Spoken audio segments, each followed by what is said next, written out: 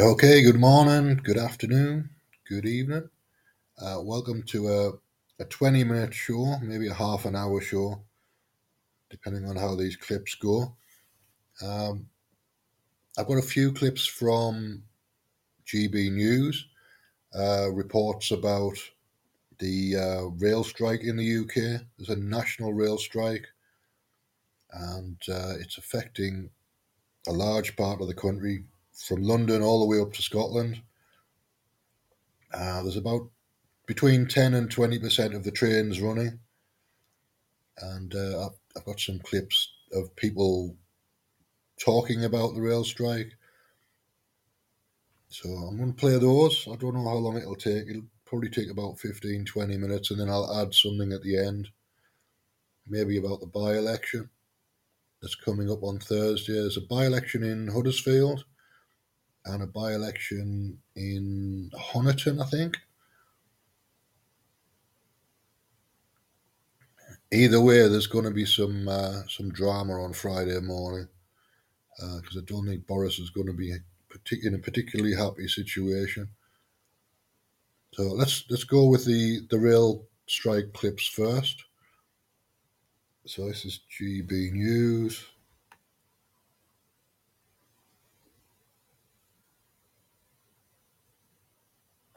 But I would say that, if the government were to fold and, pay the Dane Government effect and, meet the demands of a 7% pay increase, what comes next? Let's not ultimately forget that the ambition of the RMT is to renationalise the railways. Now, we do have a recent example of when that was done. So the East Coast Main Line was renationalised in 2009. It was in public hands for 6 years.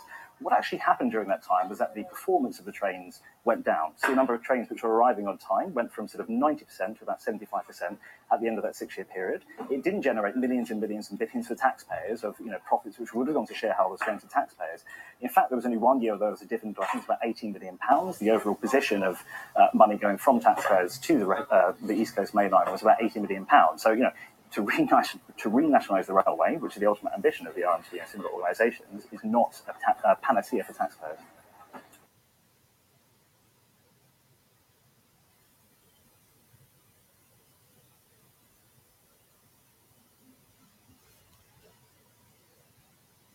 Okay, here's another clip.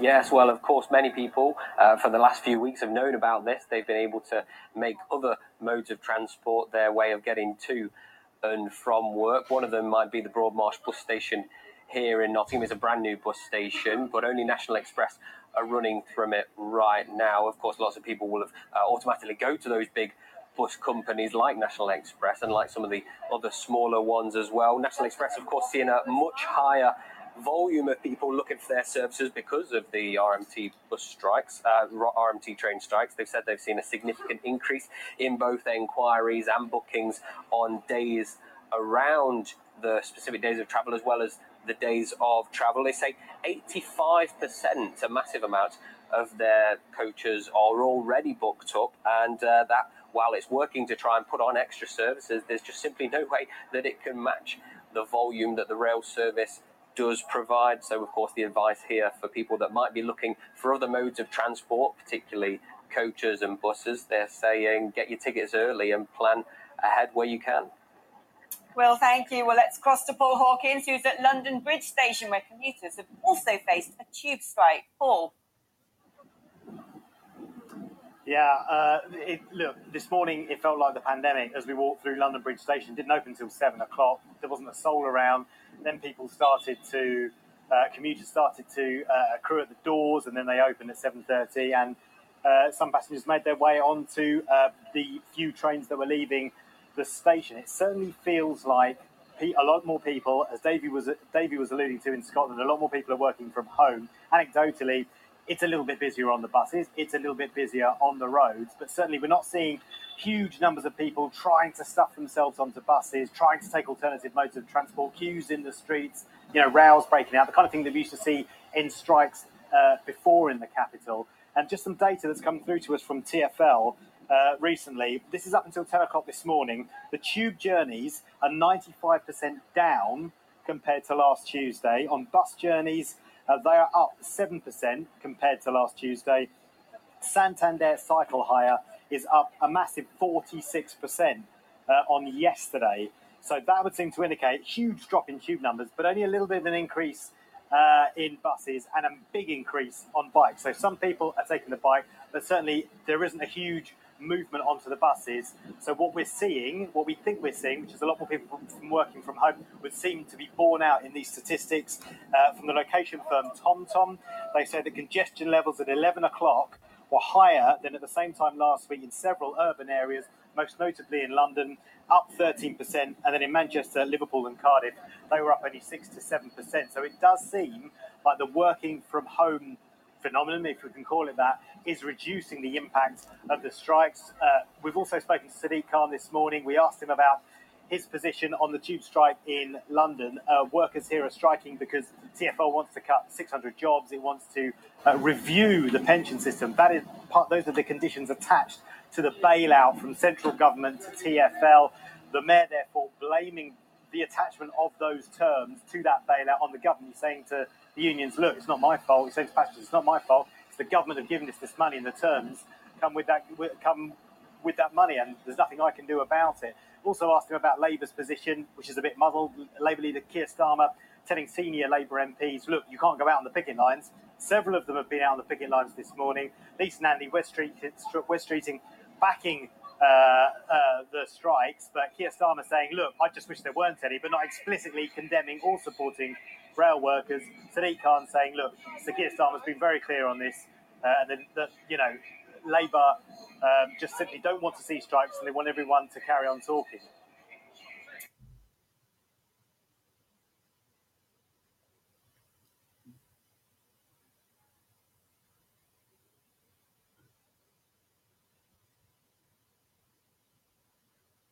Lots of tourists are arriving, quite confused actually, because they've arrived in the midst of the train strikes and that's sort of scuppered their journey. I have to be really truthful, it's quite calm here. It's not chaos. And one ticket officer inside told me, well, people know about this who are locals, they've decided not to travel, and actually it was quite quiet yesterday. Whereas normally there'd be about 25 to 30 trains going out from this station every day. Now it's more like 4 or 5 every hour. Sorry, that's 25 an hour normally, and now about 4 an hour. This picket line is looking quite sparse. I was here a couple of hours ago and there are a few more people, and quite a lot of cars coming past were hooting their horns in support. A lot of people saying, well, I really support strike action, but maybe just not this one. The key question for people who can't go out on their normal journey they'd like to today is, why are they doing this? Well, earlier I spoke to the Assistant General Secretary of the RMT Union. They're the real sort of linchpin behind this set of strikes. And I asked John Leach why.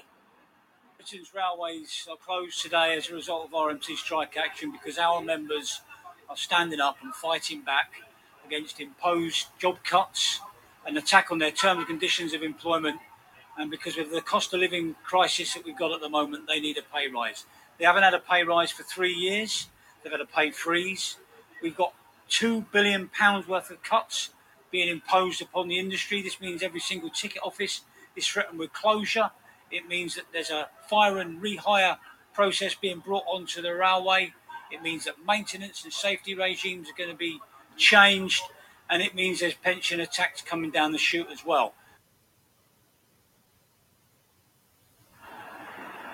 So it comes down to pay. When pushed, John Leach said to me, they would be looking at about a 7% increase. That might be something they could agree to around the negotiating table. The Transport Minister, Grant Shapps, is saying, look, we've spent £16 billion over the pandemic. The taxpayers are now footing the bill of the railways. It's time for modernisation, and let's talk about how we could do that. In the meantime, anyone arriving through King's Cross is going to find not only difficulties at King's Cross, but St Pancras, but also on the underground as well. You can just see around there the shutters in front of the tube station there, where people would go to, get the Victoria Line, the Piccadilly, maybe exploring the rest of London. They'll find that that's shut too as well. And again, that is all about pay and job insecurity. So we've got a few days of strikes to come, and are going to be inconvenient ways to travel in the days in between too.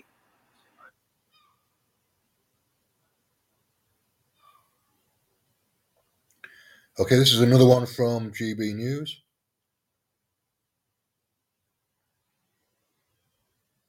Ellie, what's the word? Are more people taking buses because the trains aren't running? Liam, it is pure chaos here this afternoon at Victoria Coach Station behind me. The reality is, if you want to leave London on public transport, the only way to do so is via a coach or a bus. And I got here this morning and the place was heaving with tourists. Of course, many of them didn't realise coming to London that there would be industrial strike action this week. They were on the floor, quite literally, lots of them sitting and sleeping on the floor, trying to find a way to get around the country now, as there is this train strike as well as the tube strike, which has coincided with it today. And the buses and coaches that are leaving Victoria Coach Station are packed to the brim, going to places like Cardiff, Swansea, Glasgow and Bristol. Well, I've spoken to a few people outside the station today and I've been asking them how they've been affected by the train and tube strikes. I have to go back to Belgium this afternoon.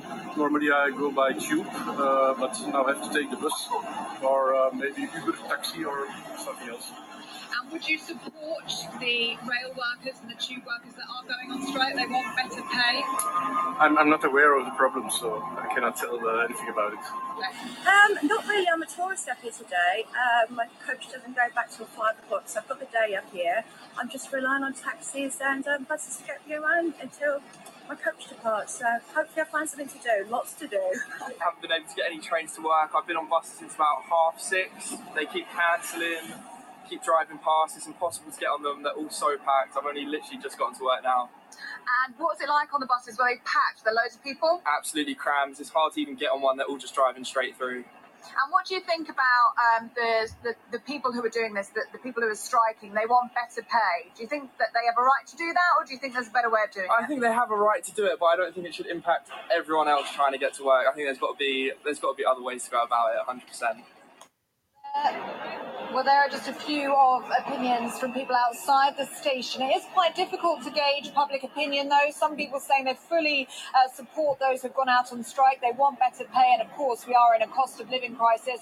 Other people, as you just heard there, saying that there must be a better way to do this. I think, Liam, it is worth noting the impact on the economy. Business leaders have put it at around 91 million that this three-day strike will cause on the UK economy this week. And I have just taken a walk up to the local high street here, and a number of shops are closed. They've got little signs up, paper signs, saying that they will not be opening due to the tube and train strikes. So it is going to have an impact on the local economy here as well. Okay, I'll make this the last clip, I think. There's another one coming up. This is from Newcastle.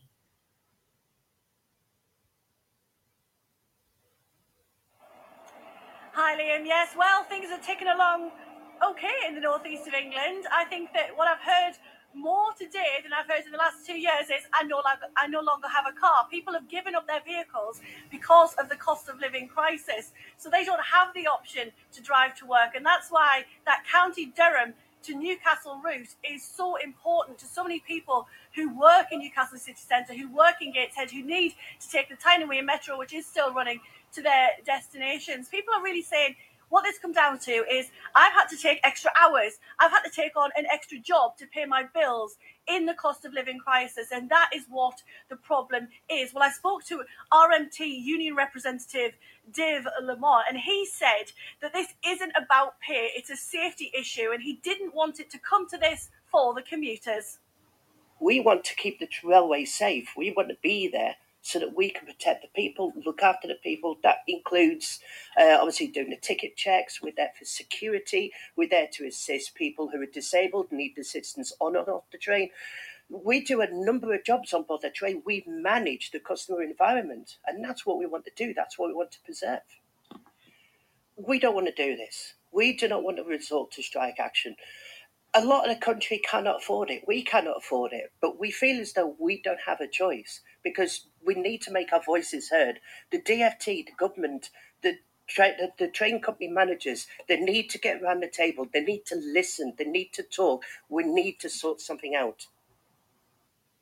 Dave Lawarne there of the RMT union up there in the northeast, talking to our own Rachel Sweeney. Rachel, we'll speak to you again soon. Thanks a lot for joining us here on The Money.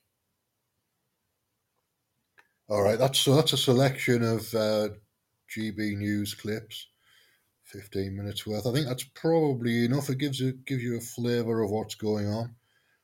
I was going to go to Berwick on Saturday, but I've now cancelled that trip. I cancelled the bed and breakfast.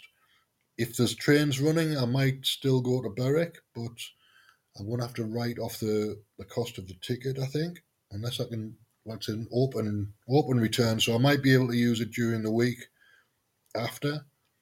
I'll have to check at the ticket office and see what I can do. I might end up going on a day trip to Berwick on a different day. But all being well, I'll be back at about 7:30, 8 o'clock maybe this evening. So we'll catch up on some more clips then and we'll see what else is going on.